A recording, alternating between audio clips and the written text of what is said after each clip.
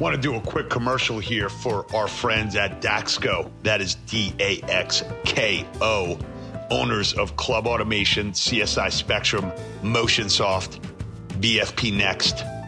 These software platforms go beyond the current club software and provide best-in-breed solutions to the Halo sector. They wake up every day, they're thinking about your fitness community. They're trying to enhance your member experiences, the facility, easy-to-use software for the staff. If you're looking to change your software, if you're looking to get ahead, if you're looking to get to the next level in the Halo sector and win, do me a favor. Go to info.clubautomation.com/the experience. That is /the experience. Pete Moore, PD Mo, checking out. And now back to your regularly scheduled podcast.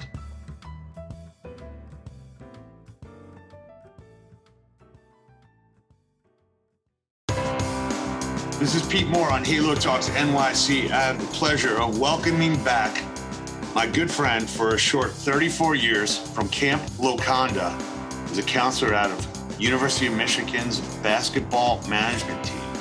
Roger Harvey the First. How are you, Roger? I'm fantastic. Awesome. Well, we've been through the pandemic together. We've been through some summer camp, incidences and some full court basketball for like 2.5 hours at a time, which is probably not recommended by the Surgeon General because we were going hard. We've crossed paths several times. Originally I became a member of the Crunch Club that you were managing on 13th Street because I lived on 15th Street with my boy Krasick. And then we helped buy Crunch from Bally's. And then you worked with us at Switch and then, came in as the CEO in a crazy set of times and circumstances with New York Sports Club. So there's your little bio background. And why don't you kind of take us from the day I called you up to say, hey, there's a CEO position at New York Sports Clubs and you got started on Tuesday. It was a Sunday night. And where it kind of went from there and what that experience was like. Well, that's exactly right. Again, it's been a real pleasure to have my professional path so closely aligned with one of my closest friends over the past more than 3 decades, which is really hard to fathom at times. Yeah. But that part's been great. Again, that's 100% a true story. You called me on a Sunday night and said that that there was an opportunity available, and you and I were at the offices on Tuesday morning, 9 a.m. in masks because the pandemic was in full effect at the time. And pre-shots, pre-vaccine, actually. Pre-vaccine. And it was really, it was and still is an amazing experience. One of the best in a career that I've had the pleasure of experiencing a lot of different things, from full entrepreneurial, from startups and working with entrepreneurs who have an idea in their head and helping them have it grow, businesses that were already in progress and needed some help and direction, and where there was a good fit between the skill sets and the experiences that I've had with what the opportunities and needs for the organization were. And that was really a good fit here. I knew, because of the time that I've been in the industry and the proximity that I've had working near New York sports clubs, so over the course of the past 30 years, for the most part, based in the New York City area, and having a lot of friends in the industry that worked in the organization, I came into that opportunity with a pretty good understanding of what was there and the challenges that were a part of it. And then during the course of the interview with the private bank that ended up bringing the organization out of bankruptcy, we addressed the challenges in a very straightforward way. I explained to them what my purpose is, which is to help others. And they walked, we had a great get to know you conversation. And then they walked into me through the challenges that were faced at that organization at the particular time. And I remember at one point late in the conversation, one of the members of the group asked me point blank, said, this is really a difficult situation. We haven't decided what direction we're going to grow. We don't know if we're going to bring the thing completely out of bankruptcy, if we're going to sell it, we don't know. We haven't made all those decisions yet. Why are you interested in doing this? And I said, well, the first thing you asked me is to tell my story. And I opened with the fact that my purpose is to help others. And it would make me really bad at fulfilling my purpose if somebody asks for my help and then they explain what they need help with, and it's a very difficult situation. And then I say no because it's too difficult. Like, I'm not afraid of failing. I'm not afraid. In fact, people have often said that failure is not an option, and I agree with that. Failure is not an option because it's a requirement. If you haven't pushed yourself hard enough to fail at something, then you haven't given your best effort. Yeah, and you fail is like first attempt in learning is, that's exactly right. And it's not. Agree. That's right. It's not about everybody that we're working with is human outside of the AI as it's integrated into what we do. But the people that we work with, part of being a person is that you're going to fail. It's inevitable. And so if somebody is afraid of failing, and I tell people this early on when I begin to work with them on any project, is that please don't be afraid of making a mistake. So because the mistakes are inevitable. I said, if you're afraid of something that's inevitable, I said, you're going to get stuck in the mud and you're not going to actually make progress. I said, instead, be prepared to the best of your ability, recognize when you've made a mistake, do your best to understand the expectations of what led you there, make that mistake valuable and go on. So at New York Sports Club, lots of challenges, all of which are really public information. The company's been around for, I guess, they're in their 50th year now, I think 49th or 50th year. A real iconic brand and name in the fitness industry. The pandemic, which was difficult on everybody, forced that company to go into bankruptcy. And so there were 186 gyms that went into bankruptcy. Coming out, the bank decided to bring 68 gyms out of the bankruptcy and reopen them in the locations that they felt were the best situation. And then internally, there were a lot of challenges just over the course of time. Not anybody's fault, or just the things that happened over the course of 50 years. And as an industry is evolving at a hyper-growth state, the way the fitness industry has, it's difficult for some of the older companies that are more established in the industry to evolve and keep up. And so it was an opportunity where there were a lot of culture issues that needed to be fixed. There were financial issues that definitely needed to be fixed. There were a lot of opportunities in terms of operational efficiencies, and all capitalizing on all the strengths that the company had. And so it was walking into the middle of a full-on crisis situation. Oh, and it was a pandemic, right? Oh, yeah, that's right. That's right. Okay. There was some icing on that cake. There was a pandemic, and shortly after I started, the pandemic's winter wave started. So we had a lot of markets that got shut down again right away. Those aren't unique things for me or for New York sports clubs, but it was a really unique situation. And it was and still continues to be one of the best that I've had in my industry experience, because it was an opportunity to focus on what was most important, which was to make sure that the company made as much progress as possible in the shortest amount of time possible, and working hand in hand with the existing team, adding parts of the team where we needed to, working with the private bank that brought us out of bankruptcy in a way so that they were acclimating to the industry, and they were getting to know me, they were getting to know the management team, and doing all that without focusing on ego, right? So I've been in the industry a long time, and like anybody, when you're younger and you look back at your experience, I think of like a lot of the mistakes that we've made, those that I've done my best to make valuable. But certainly when I was younger, I would let a lot of ego-based decisions take the lead in my mind. And with this opportunity, I knew that would be one of the worst things that I could do. And the priority there was to focus on what was best in the best interests of the organization, not on what might be the best interest of me selfishly. So while there could be a scenario where I could have said to myself, hey, I'm in a great spot here, I'm on the inside, I can focus on attempting to make this the job that I have for the next several years. But what was required was to focus more on what's best for the company, which was helping keep the company in moving forward, working as closely as I could with the board and the team, the internal management team, so that we were successful in making progress in the short term and setting the company up for long-term success. And the part of the way that worked out was in helping get the company ready to transition to a new full-time, long-term CEO who's now running the place and doing, by all accounts, an excellent job, and keeping that really working. You have your book, Time to Win Again, which is focused on teamwork. And one of the most important things, in my opinion, and you touch on this in the book as well, being a part of a team, is understanding that you're part of a team. And I was and still am a part of the team with New York Sports Club, in that, my success was hinged on the company's success. And I knew that. And the role that I had to fill was focus on making sure the company was prepared for success, work as hard as necessary to get that done, hand the reins over to somebody else who was ready to take the lead when I finished the first leg of that relay. And I'm really excited to see where the companies that go from there. I think they're going to have a very bright future ahead of them. So, with every deal I work on, every project, there's always like new nuggets of continuous improvement. My ex-boss, his good friend and investor, Peter Brockway, said, experience is what you get when you don't get what you want. So, you walking into a company and saying like, okay, I've seen this movie before. Like, I know how to fix this, right? I go from Crunch to New York Sports Clubs, or I go from Crunch to Switch. There are certain things about Group X that I've seen. I know what the analytics are. I also know what my gut says, and like my brain's already conditioned to tell me what the right answer is. I've had to handle something. So when you take a look at New York Sports Clubs, obviously you went in there with imperfect information. $18 million of credits on memberships, landlords that were in, maybe an agreement, maybe not an agreement, didn't really know what the terms were.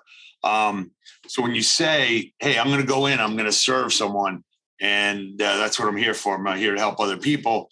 Obviously, I gave you 48 hours notice that, you needed to report to work on this one and take this job. But forget about COVID for a second and forget about like that experience specifically. When you look at your next opportunity, whatever you're going to do, and maybe this might be a lesson to you, to me, and to what other people need to think about on this call, is make sure you diligence what you're getting into. So you actually know, like on day one, here's my 100-day plan that I'm going to develop, because I actually know what the foundation is of what I just got myself into, or I don't. And how much time does it take to do that? How would you go about it? And what would you tell people if you like walked into this job without COVID and said, hey, here's the CEO keys of New York Sports Clubs? You'd be like, dude, what happened? Like, somebody didn't tell me this during the interview process? Am I supposed to interview you as well at the same time? So it's well phrased. And one of the things you said actually triggered a memory of a great quote that I'd love to share. It's by a gentleman named Mullah Nasruddin. I think I'm pronouncing that right. And he said, good judgment comes from experience. Experience comes from bad judgment. That's great. I like that one.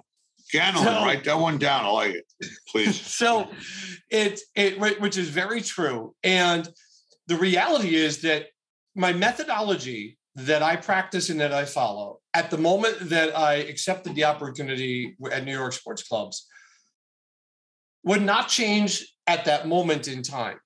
But just because that's the approach that I had at that moment in time, faced with the same set of circumstances again, my methodology has evolved and would benefit from it. So I have a few different underlying processes that I follow in the methodology that I practice. I describe it as something called a curriculum called Level 4. This level is for awareness training. It helps you practice living by learning to go more slowly so that you can recognize options and then choose the way that's best for you. It's built on a few fundamental processes, like the DNA of this methodology, this curriculum. The first step of which is accepting experiences. 6 steps. I'm going to cover them now. We might do a deeper dive into them. But the 6 steps of accepting any experience that I've found work for me are to love, learn, appreciate, forgive, teach, serve. The summary is that you can apply any emotion that you want, any reaction that you'd like, to every experience that happens to and around you, or to somebody else that you hear about through a third party. The ROI, the best ROI that you can apply to any experience is to love it, because the more you love it, the more you learn from it. The more you learn from it, the more you appreciate it. The more you appreciate it, the more you are forgiving either of yourself and or of other people that were involved in the painful parts of that experience. The more you are forgiving, the more you learn and are excited to teach others what you've learned. And then you always get to that point where you realize that you can't actually teach anyone anything until they're ready to accept the lesson, which means focus instead on service. So again, love, learn, appreciate, forgive, teach, serve. That's process 1. So this opportunity I received with very little notice. If the circumstances to repeat themselves, there's very little opportunity that I would have had to have learned a lot more about going into it. But I know what my purpose is. So but you also knew the company for a while too, because you used to compete with them, so you had some enough familiarity that it was. That's right. But my DNA. That's right. But my DNA programs me to accept the challenge, regardless of the circumstances, and then follow this program so that we do better. Now, the next stage of that program is the process of understanding expectations. 5 words this time: organize, communicate, educate, evaluate, modify, and then repeat. And the repeat is actually interesting. It's not an actual step. It's just something you have to remember to do, because so many people get stuck in organization. There's an old adage, I've lost it. I can't remember exactly who it's accredited to, but they said that the aim at order is life.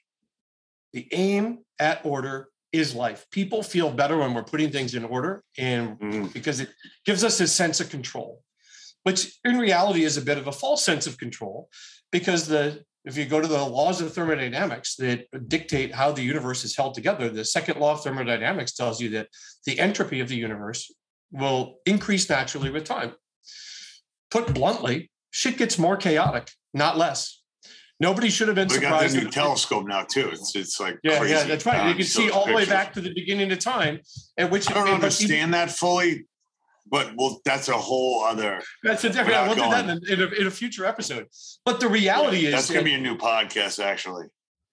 But so when we get into the situations, organizing is great. Communicating is important. Educating, it requires a lot more time and energy and patience. And so people like to skip past it, but you can't. You have to focus on education. You have to evaluate the results of whether or not that education was successful or not, and then modify your approach so you get better, and then organize and communicate. And then beyond that, the third process in this fundamental DNA is the process of storytelling, sharing experiences and benefiting from the experiences of others.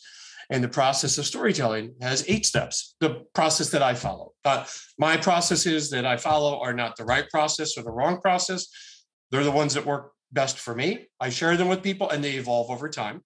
And the process of storytelling is number one is to value your audience, right? Get to know your audience, know what's important to them, know what they're afraid of, know what they're interested in, know what their objectives are and how they're going to measure success. Second step is to know your purpose. The third step is to pause strategically, slow down, recognize options, and then choose the path that's best for you rather than making quick decisions. And that's something that I still fall victim to. I think part of me always will, but I'll learn. Like, that's how evolution works. The fourth step in the storytelling program that I follow is to practice often those things that you intend to do, right? Everything that you do every day is important. Not everything you do every day is important. But figure out what are the most important things and practice those on a daily basis in every opportunity that you have.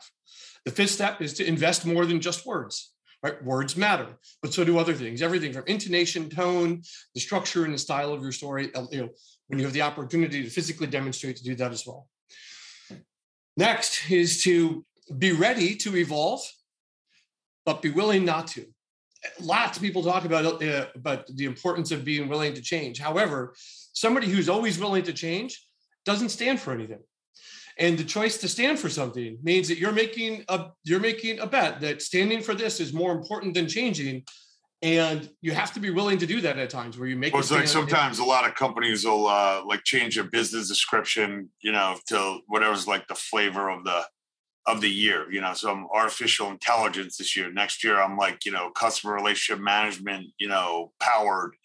And then they forgot what their frustration they're solving, and just stick with it. And if you're solving a frustration, you'll get paid for it.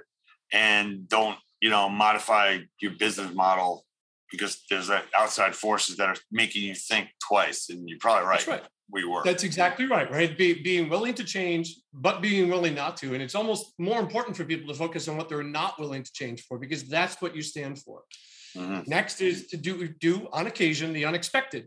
The only advantage, we mentioned AI a number of times in our conversation.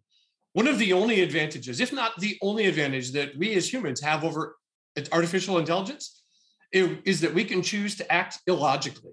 We can do unexpected, whereas technology cannot. It's programmed in a certain way to act in a certain way. And the advantage that we have over it is to occasionally do the unexpected. Well, we said in our at the URSA happy hour event, technology is a weapon, and humans use weapons. Weapons don't use humans, right? So this is a way to strengthen a relationship, not an excuse to not foster it. I feel like people say yeah, I sent out this email, I sent out this text, okay, but you only have 300 members, right? So why can't you touch each one of them personally as well as the follow-up that the technology allows you to do automatically. And I think that's the disconnect between someone who thinks they have a community and someone who fosters a community. I think you're right. And, you use the word weapon. I prefer the word tool, something that we utilize. And to understand that it's a you can go non-militant. You're older than me. So yeah, if you're a dove and I'm a hawk, okay, deal with it. I used to be a dove, and now I realize that doves don't usually stay in one place. They move on to the next property until the people with the weapons, turn the other way. So yeah, I'm with you. Keep going. And in There's the kind of commentary I want to provide on each one of the final points. 100%. And the final step in the storytelling program is to live a story that solves problems. But solving problems is valuable. And if you solved on a consistent basis problems that people have, then you're going to be invited back again tomorrow.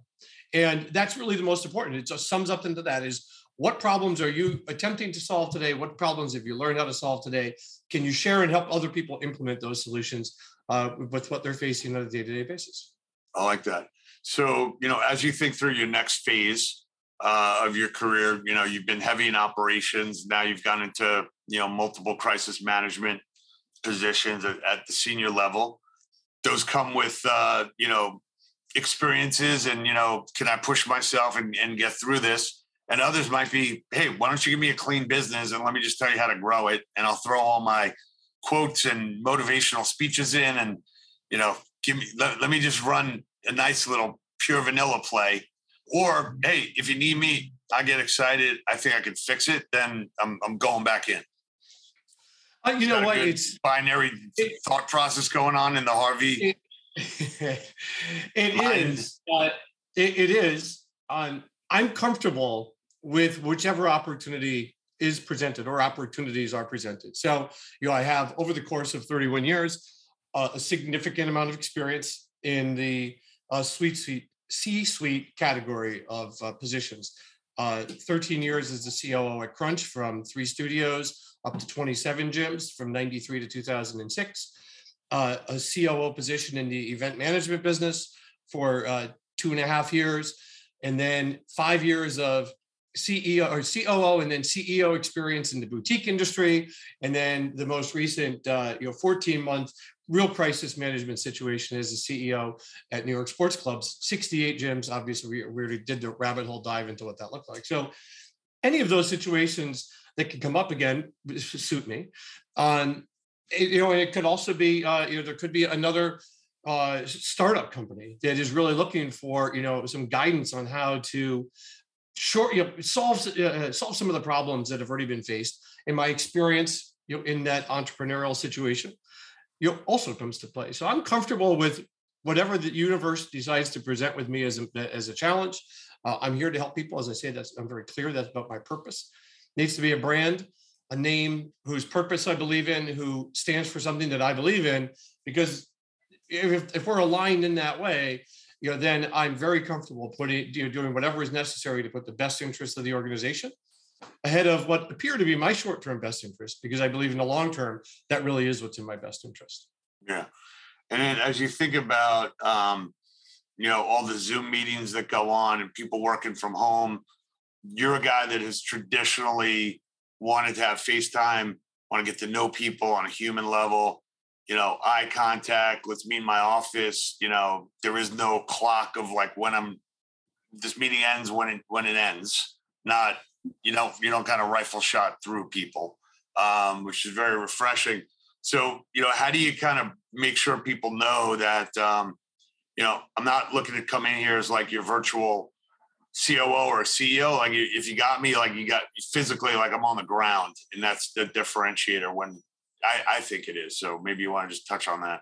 I agree completely. Right. One of the things I've focused my managerial development practice on in the past few years is practicing listening. And when I was younger, I think I thought I was good at it. And then as I became a little bit older, I realized I wasn't nearly as good at it as I needed to be and thought I was. And so I focus on that. That's a part of my daily practice. I have these things that I focus on every day.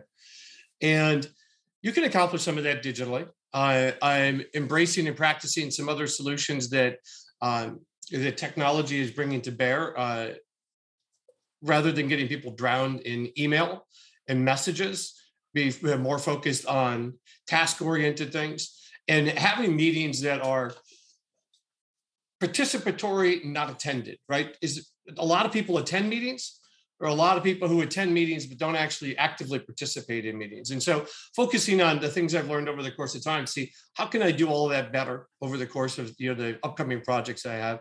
I like to think that I'm still in the early stages of my career. I plan to do this kind of thing for a long time, as long as I'm able. Yeah. And just one note, because a lot of listeners here do run bricks and mortar businesses.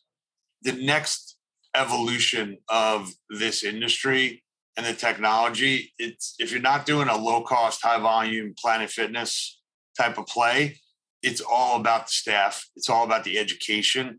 It's all about, the knowledge base that's learned. I think that's going to be the differentiator going forward. So even if you're in the Halo sector and you think you're running a bricks and mortar business, you're really in the talent management business that happens to be utilizing a bricks and mortar to run the play. So hit up Roger. Got Roger Radio. We'll have some tips up there. We might put some subliminal quotes in there to have like our own little Roger Wordle something. I got my mom to explain that to me. I still don't understand what that is. But good having you back. You are a Baker Scholar, which they say at Harvard Business School if you're in the top 10%. So you're a Baker Scholar of Halo Academy 101 and 102. And when we do create 103, you'll either be a student teacher or maybe we'll give you a guest lecture on the top 8, or it'll be 10 by then. That's fantastic. Always great to see you as well, Pete. Thank you on behalf of everybody in the industry for the things that you and the Integrity Square team and Halo Talks are bringing to bear. It's great to have you on there. Thanks, man. All right, we'll see you soon in person, all right? You got it. Take care, guys. Take care, buddy. Later.